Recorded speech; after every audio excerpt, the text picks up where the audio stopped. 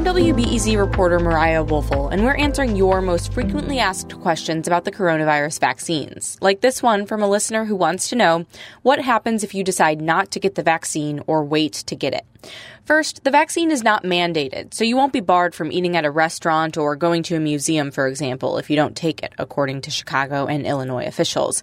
And because the vaccine is still under emergency use authorization, employers can't yet require that you take it. But since the vaccine provides protection against COVID-19, waiting to get it or choosing not to leaves you vulnerable to getting sick.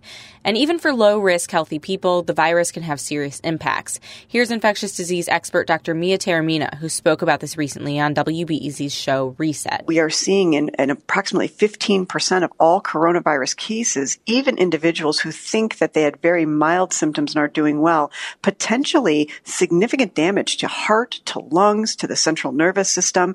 So while this is a personal decision, I would encourage you to think long and hard about the possibility of not having an easy recovery from coronavirus, and the vaccine being the better option at this time. In addition, we need 70 to 85% of the population to be immune for cases to diminish, so not taking the vaccine could make the pandemic last longer.